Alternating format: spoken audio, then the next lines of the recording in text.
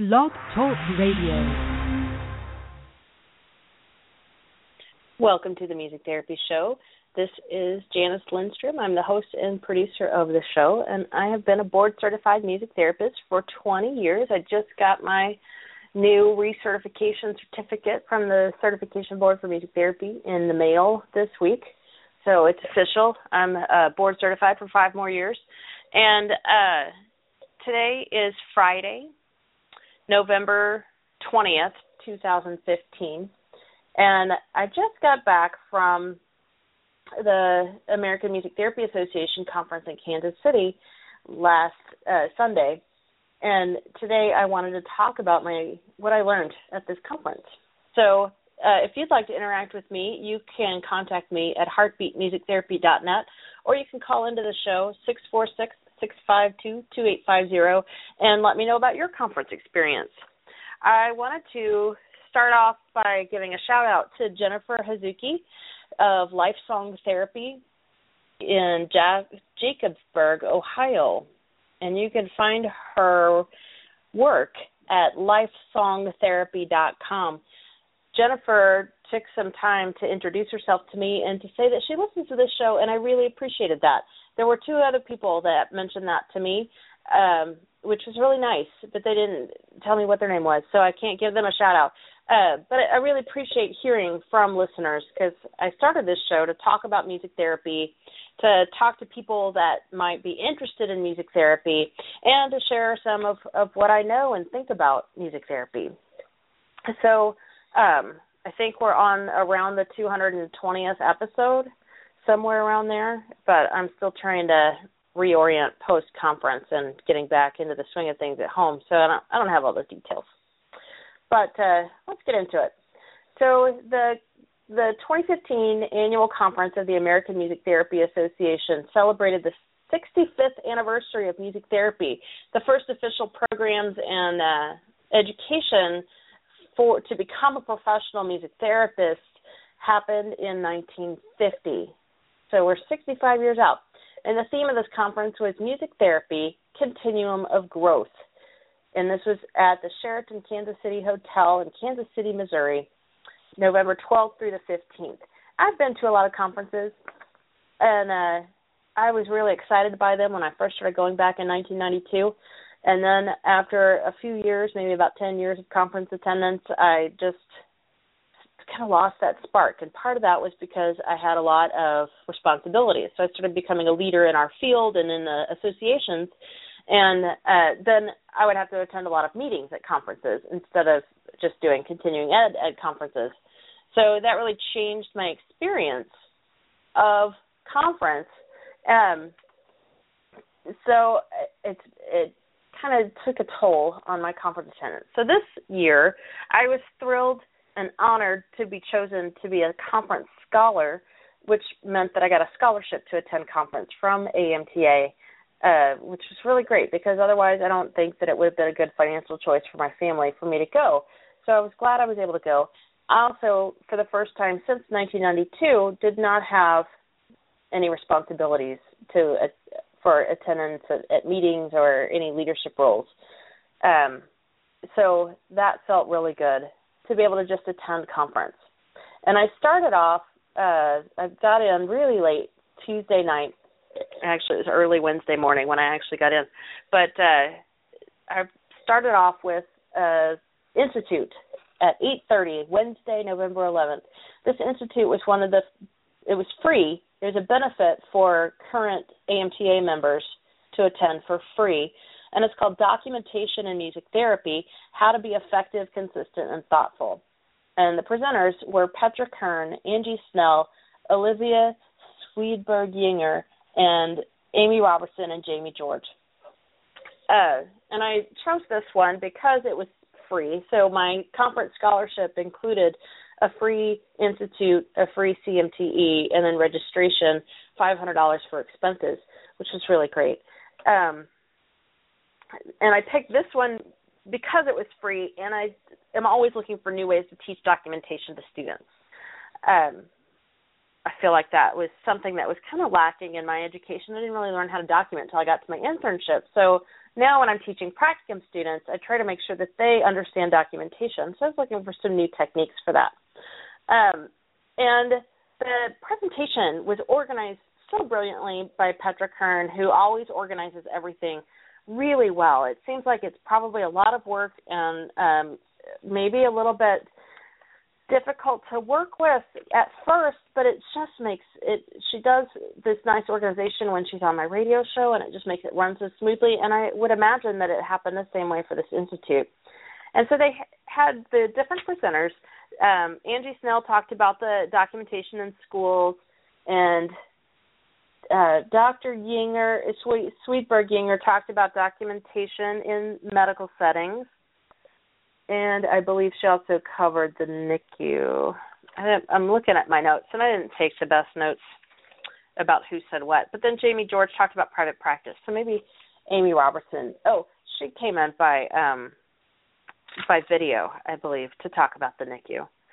And then everything was kind of organized by Petra Kern. And so she gave like an introduction and some background and then a follow-up at the end too. And each presenter answered the following questions for their setting. And the first question was, what should be documented?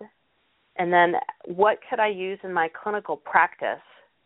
And how does what I observe translate into writing? And how can I do my best and make the most of my time?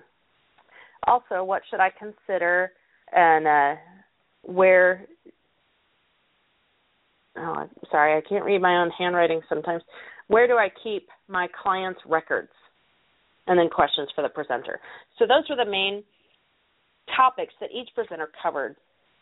And so they all talked about the process for schools, for medical settings, for the NICU, and for the private practice. And so, and then there were some apps and things that were discussed. So my takeaways were to just remind myself of the process and how it's similar for music therapy across the board, but there's a little bit of differences in each setting. And I've worked in each of these settings, and I just don't think I've thought about documentation quite in this way.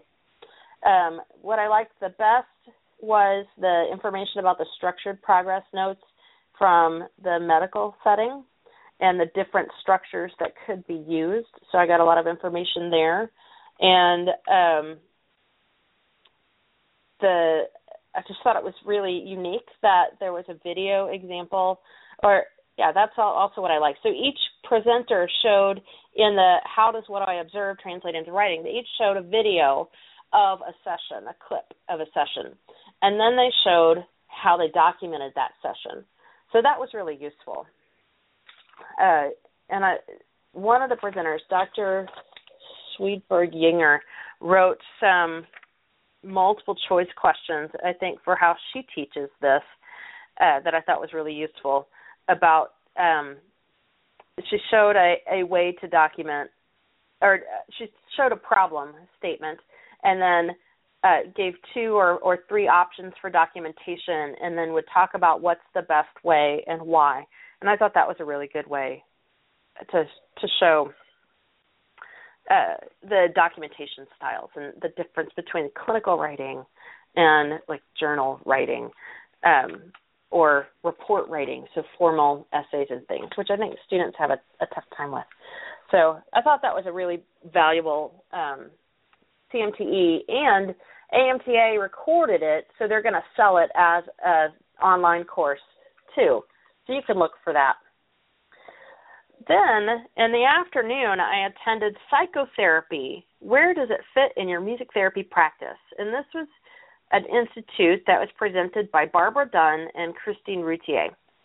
And I chose this one because I don't actually know a whole lot about psychotherapy. So I've been educated about psychotherapy, but in Texas, the LPCs, the licensed professional counselors, actually attempted to write music therapy as a counseling technique into their law, their licensure law, which would have prevented all of us board-certified music therapists in Texas from being able to practice, even though we are able to practice without doing counseling techniques. So in Texas, since we were successful back in the 90s in getting an exemption to that law, and because of that whole thing, I have always been really careful to make sure that I work within my scope of practice and to never call what I do psychotherapy. So I think that people have different interpretations of what psychotherapy means. I always make sure to be really clear about what I do and what I address as a music therapist and how I address it, and to never refer to it as psychotherapy. But I'm always interested in it, and I feel like I need to know about this side and this aspect of therapy and music therapy practices that use psychotherapy. So I wasn't really expecting to get a whole lot out of it for my own personal use, just some education that I could use in some way, just to know more about music therapy. And it was actually a really good session. It was about this time that I was already tired of sitting in those conference chairs, which, those are tough to sit in for hours at a time, like these long institutes. And I remember the last time I was able to attend some CMTEs and things like that before conference, several years ago, before I got too involved in association work, it was just the hardest thing, and I couldn't focus on the topics, and just the sitting was terrible. And it was the same way here, except that I was able to focus on the topics of all of the continuing education courses that I took, because the presenters were so good. They were so good.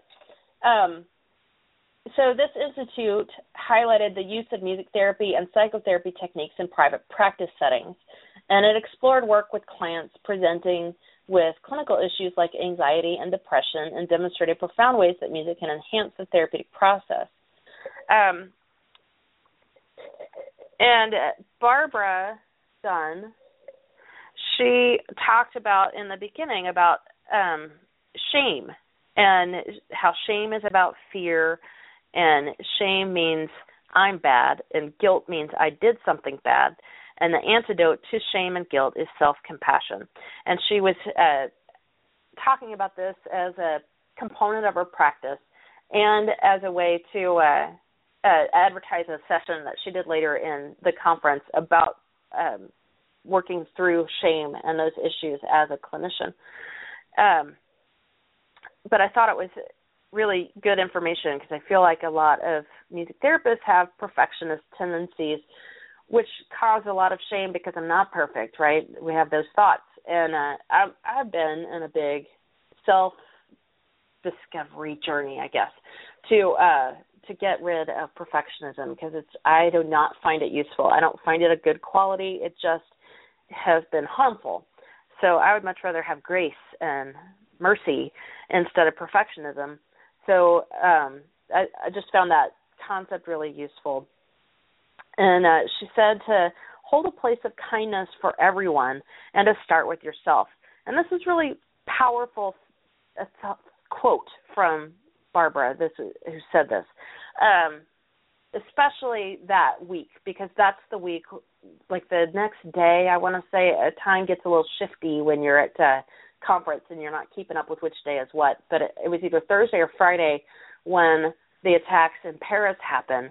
And I just kept going back to hold a place of kindness for everyone and start with yourself, and thinking about how if everyone held a place of kindness for everyone else, including themselves, these types of world tragedies would maybe we could change the world with kindness. So I held on to that.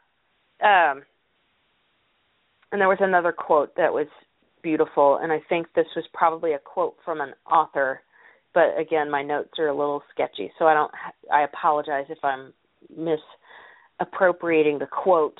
I believe it was by Janina Fisher, who wrote Shame, Self-Loathing, and Trauma, but it could have also been a quote from Barbara herself. But it's, you are who you are, so embrace it. I just love that. So they talked, Barbara and Christine Routier talked about the work that they do, and then they did some demonstrations. They also did some case studies and demonstrated some of the work that they do with their clients, and then we got to determine or work through some of the the concepts for ourselves. So we did, the mandala drawing and things like that. So I'm hoping, I don't know, this session helped me to kind of think a little more about the work that I do, but also about the work that I do with myself and self-care practices and making sure to take time for all of that. And it also inspired me to I would really like to have Barbara Dunn on the show, and possibly Christine. I didn't talk to her, but I talked to Barbara specifically. Christine and I were on a committee together, and so I always enjoy listening to her as well. But I was going to invite Barbara to be on my show at some point, so be looking for that. So the next day, I attended a CMTE called Brain Tuning, Improving Attention, Memory, and Executive Function Using Evidence-Based Music Strategies. And that was presented, the presenters for that were James Gardner, he's a neurologist, and Joshua Schrader, who's a music therapist. And I believe that I attended a session on performance wellness by Louise Montello. It was an institute or a CMTE class by Louise Montello on her performance wellness practices. And James Gardner was in there, and I was fascinated that a neurologist would come to our conferences and be interested in what we do. Oh, I'm sorry. He is a neuropsychologist. Let me be clear about that. He's a neuropsychologist. And but he's been attending our conferences and presenting at our conferences for a long time. And he's in South Dakota and says that he's creating positions for music therapists in South Dakota. So if you need a job and are willing to move there, I would look him up. But since then, I have just been intrigued by him, so I started attending presentations that he gave. And he's so captivating when he presents that anytime I see his name in the program, I try to attend his presentations. And so that's the only reason I picked this one, the CMTE, to attend, is because he was presenting it. So he,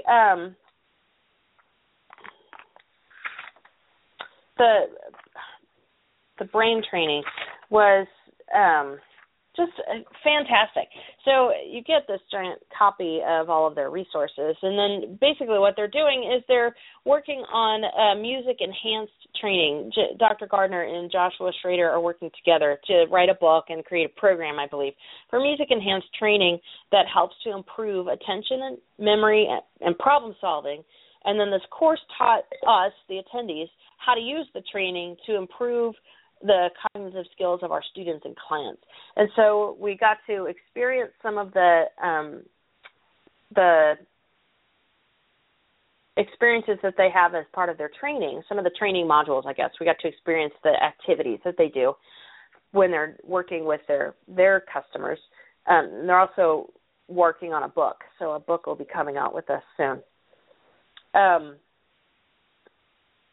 then we got to practice doing some of the training. And the way that they educated people about the brain was so usable and down to earth, and I really enjoyed it, and I'm immediately taking things away. Plus, the research that they give. So I'll give you the short story. How you can improve your attention, memory, and executive function is by getting enough sleep, eating healthy, exercising, and drinking water. And then there's a few other things you can do too, specifically to help your brain. But those four things that are the same treatment for heart disease and stroke and diabetes and all of these other health issues, it's the same four things. So just keep doing those four things, the same things you're supposed to be doing for self-care. Exercise, get enough sleep, drink water, eat well. Do those four things, and you're doing a lot of good things. So there's your cure right there. All right, so that was Wednesday. Wednesday afternoon, I went and took a nap, and it was fabulous. That was Thursday. That was Thursday morning, and then I had the afternoon to take a nap, which was really great, before opening session. So let me tell you about opening session. Opening session, they used to be the most inspiring things to me when I was a student, and I was like, wow, this is awesome, and my field is great, and I'm going to change the world. That's how I felt attending an opening session. I have not felt that for probably 15 years. And the opening session at this conference was so fantastic that I did experience that feeling again. So here's who they had. They had I skipped the pre-opening that featured the Rumble, which is the Kansas City Chiefs professional drum line, because the Kansas City Chiefs owners also own FC Dallas, which is my favorite team, and they have this drum circle or this professional drum line there too, which I think appropriates the role of the supporters groups, and FC Dallas doesn't really have a good supporters group culture, and so I was just kind of bitter about the whole thing. So even though I like drumlines a lot, I was not about to attend that. It just made me angry. So, but the opening session had featured the Same Sky Project. It was a musical that was presented by Music Therapy Clans from A Place to Be in Middleburg, Virginia, under the direction of Tom Schweitzer, who is a board-certified music therapist. And then they also presented Lifetime Achievement Awards after that. But this musical was so fantastic. I would really encourage you to look this up, Same Sky Project. It had performers that had various diagnoses, and they were holding up clouds that had their label on it. So there was somebody with autism, there was somebody that was blind, there was somebody that was dyslexia, there was I don't even remember what all the other labels were, Down syndrome, Lyme disease. And then each person sang a song about how I have a disease. This is who I am. In some cases, autism is hard, but then I wouldn't be who I am without autism, so I like autism. It was those sorts of messages, and the performances were so good. They were so good. And at the end, they threw the clouds away with the labels on, and at the end they brought the clouds back, and they had different labels on, like beautiful and intelligent and funny, and it was just a really uplifting and inspiring performance. It's really good. So I enjoyed that a lot. And then, of course, they have the reception afterwards with the where you get to go in the exhibits and do prizes and all that stuff. And we went out to get some barbecue, some Kansas City barbecue, which isn't as good as Texas barbecue, but, it was good enough. And then there was a president's reception. As a conference scholar, I got to attend that, so it was fancy. Then the next day, I decided to sleep instead of attending the 7:30 a.m. session. So the whole time, I only skipped out on 3 session times, and it was the early morning on Friday, the earliest one on Sunday, and then the last session on Sunday. The session that I attended on Friday at 9 o'clock was on music therapy and autism spectrum disorder, tools for educators. So the presenters were Blythe Lagasse, Marsha Humpel, and Petra Kern, who were the chairs of the Strategic Priority on Music Therapy and Autism Spectrum Disorder work group. And they spotlighted the teaching resource kit that's available on the members section of AMTA's website. They presented some of their research. They have a PowerPoint for educators to use that looked really good. And so the presentation was pretty much showing the PowerPoint and what you could do. And music therapy is identified as an emerging practice by autism spectrum disorder folks. What we do, though, is an established practice. We cue, we model, we rehearse. But music therapy is unique because music hooks you in and it affects behavior and brain functioning. So they also mentioned that funders and therefore AMTA subscribe to person's first language, even though people with autism, some or maybe even many people with autism subscribe to identity first language. So there's a show that I did with CJ and her partner Sunny, CJ Shiloh of The Musical Autist, and her partner Sunny about identity first language, and you can take a look at that if you want more information there. But they were explaining why they use person first language, which is an important thing to understand, and we can work to change that culture too. But you have to understand where you are before you can know where you're going. All right, and then I attended the business meeting, which was a typical business meeting. They did a State of the Association address, and then there were a bunch of awards given out.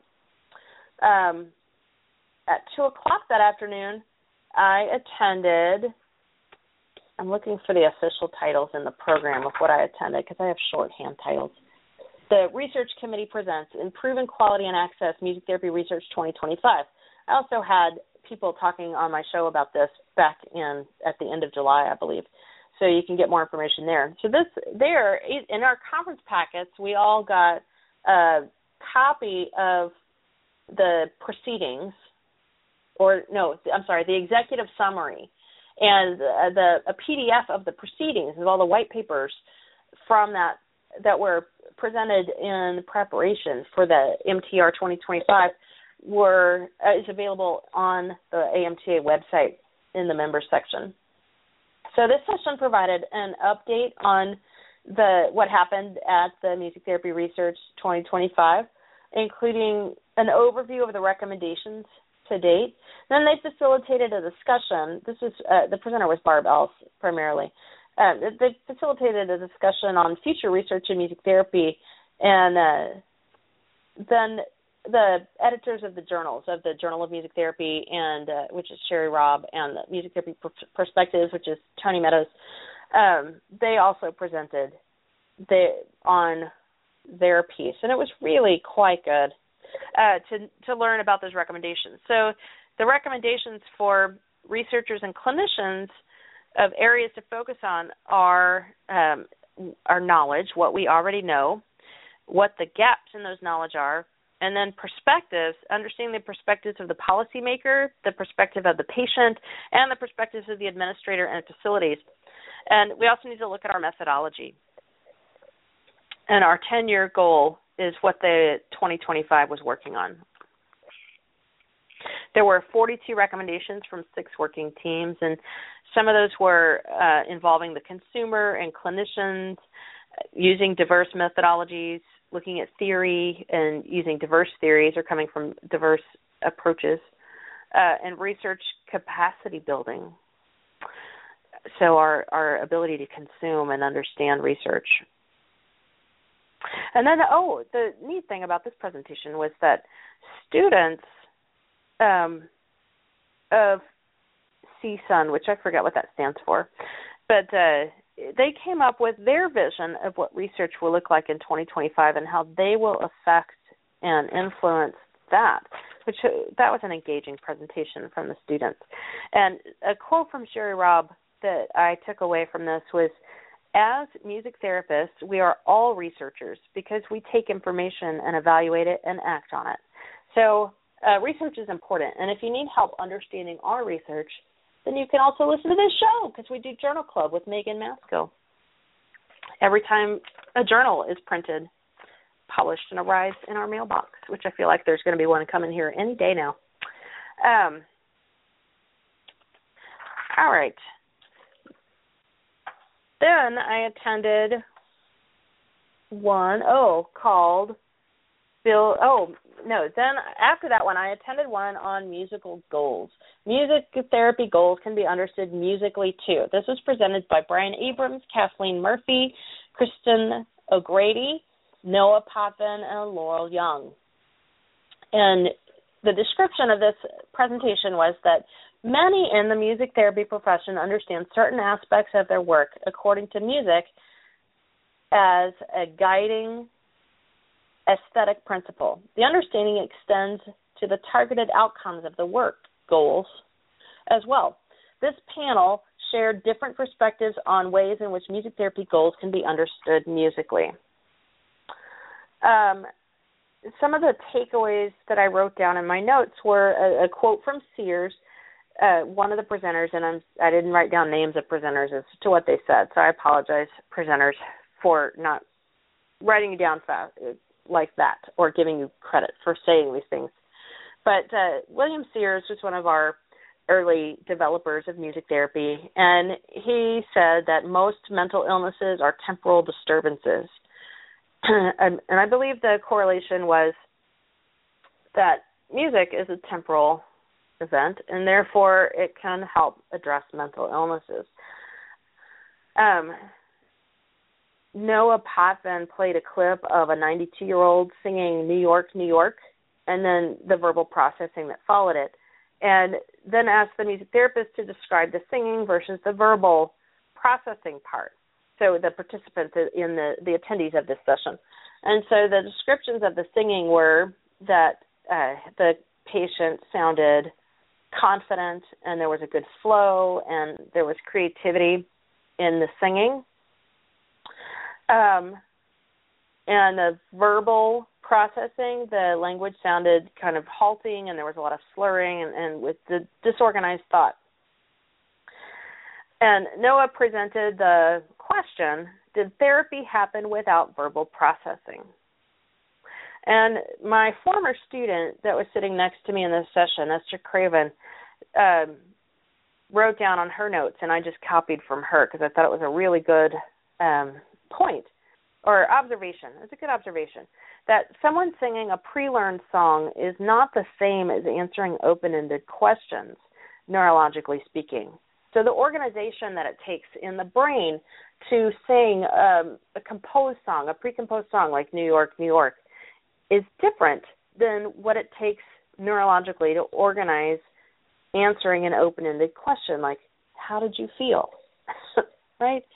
So the point that was made about musical goals, I feel like, was that you wouldn't write that the client will play the drum 10 times. It was more that you would write that something, have it be a less behavioral goal and more of a expression goal, perhaps. So one of the problems I had with this is I've done a lot of reading. I've read all the discussions on the listservs and things about this. I have interacted with some of these presenters, asking questions about this, and throughout all of that, the definition of a musical goal has never been given, or even an example of a musical goal. So I am having trouble translating what that means.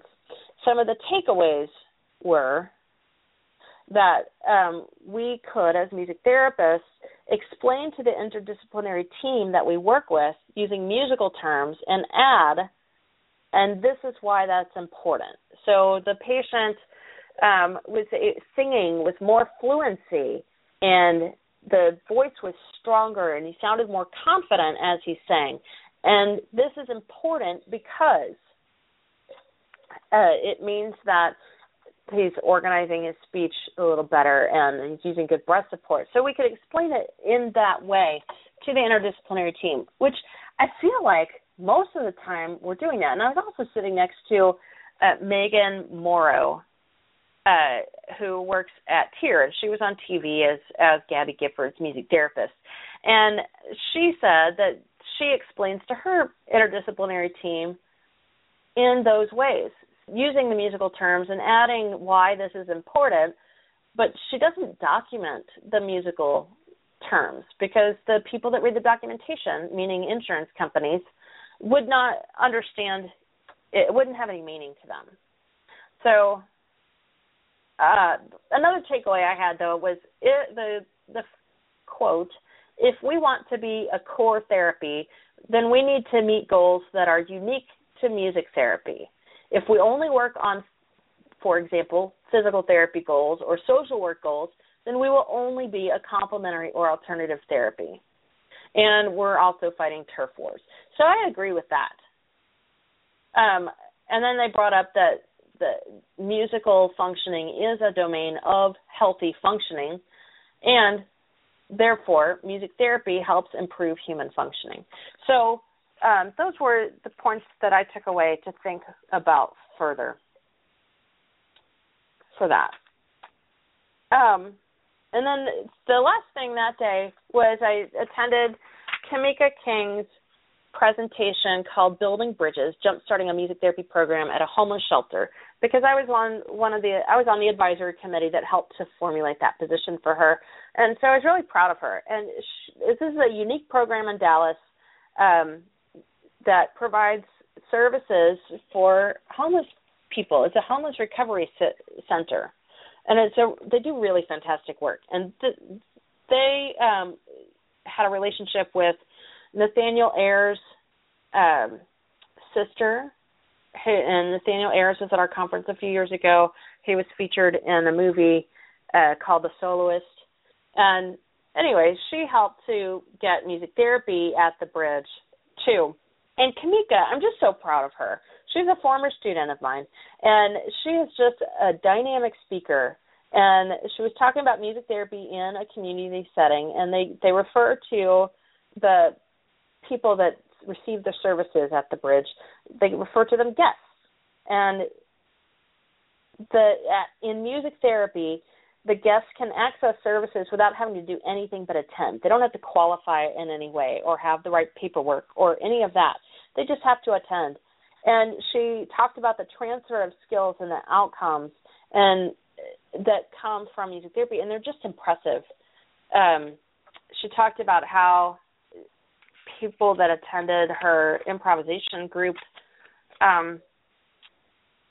later started showing some more responsibility in achieving and attending some of the other services that are available at the Bridge that can help them move towards that recovery. And so for some, it opened that door of the relationship between the social workers and other staff and that guest. And it was just fantastic to hear. Oh, and then the next morning, there's another presenter that whenever I see him present, I just say, okay, that's the one I'm going to, because he presents on some dry material sometimes. Oh, I should also mention that at 7:30 Friday morning was our regional meeting, and I find those to be very important to go to, even at 7:30 in the morning. It's tough, but that's where you hear about all of the work that the committees are doing at conference, which is really important to know about. But at 9 o'clock on Friday morning, I attended a session presented by Eric Walden. And Dr. Walden presents on information that can be difficult to digest, but he makes it really easy to digest. And so his topic was Research Committee Presents Cultivating an Evidence-Based Culture in Music Therapy. And his question was, is music therapy an evidence-based discipline? And we explored this question using recently published findings and perspectives from the literature, the music therapy literature. And there were discussions from the MTR 2025 that he used to help frame recommendations for training, continuing education, and publication. And he's just an engaging presenter. And he used this website called Poll Everyone, and it's POLLEV.com, and it was free for up to 25 participants. And it allows your participants to participate in polling using their text messaging devices. And the polls embed into your PowerPoint presentation so you can see the results of the polls instantly in your presentation. Anyway, he outlined several assumptions. And the first is that evidence-based practice is desirable, and talked about the concerns, too. That was my favorite assumption. But the concerns were that the medical model may not be appropriate, that there's no consistent protocol, evidence is not relevant, it does not honor the complexity of what we do, it ignores the therapist's expertise and skill, and restricts clinical options. And in psychotherapy research, the relationship, that professional therapeutic relationship, is the highest predictor of success in therapy.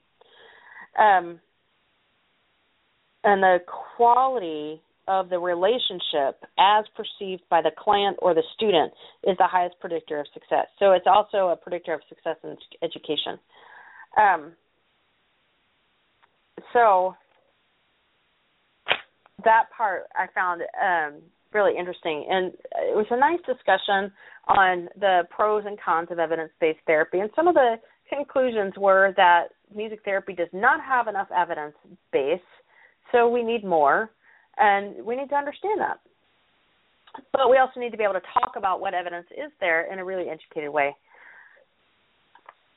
So that was good. And then that afternoon, that Saturday, I feel like I attended some other things.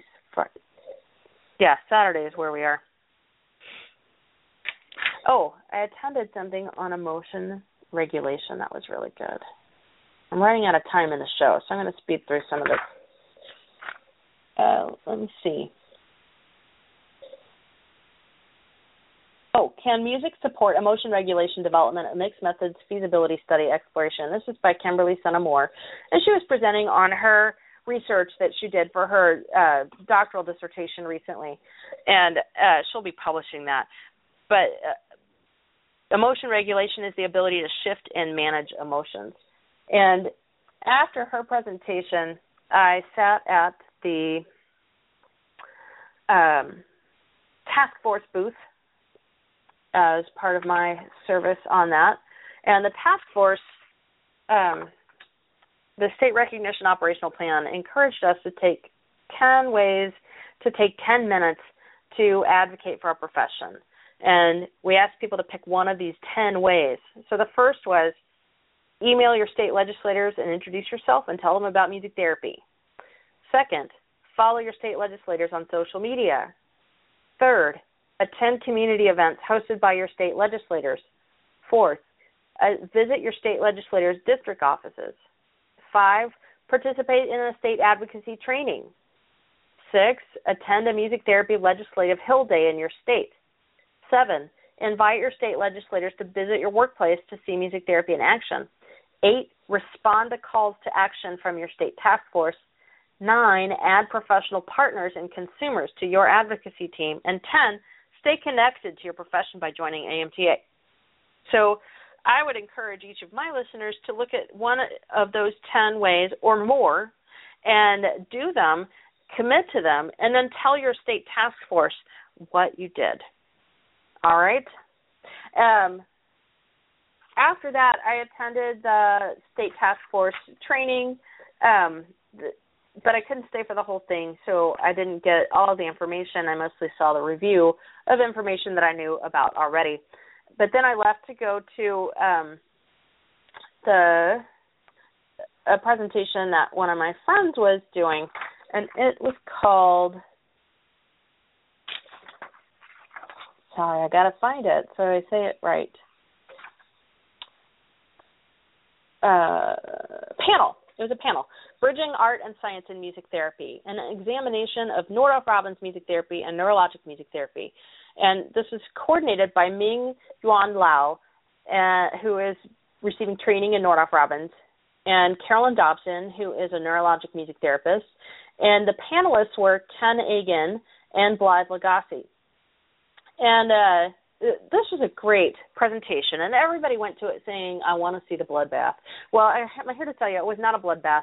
They presented videos in each area, so a Nordhoff-Robbins working with stroke and an NMT working with stroke.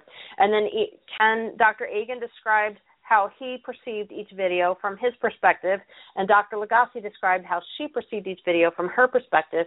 And it was a really lovely presentation that showed that there's a lot of similarities, there's some differences, and each one is okay.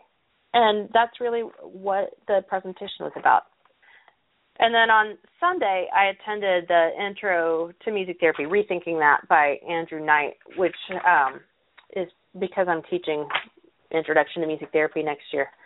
So that was my conference experience. It was really, this is one of the best conferences. Every session I went to was excellent. And it was if I hadn't gotten the money, it really would have been worth the money if you're able to budget it into your budget, attend conference, because it was worth it. Because nowhere else would you be able to collect that level of presenters and all of them in one place.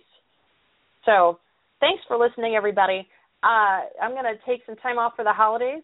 You might hear a show here and there, so just follow me at heartbeatmusictherapy.net, and I will let you know when the next show is. Thanks for listening. Have a lovely Thanksgiving if you're in the United States. Bye.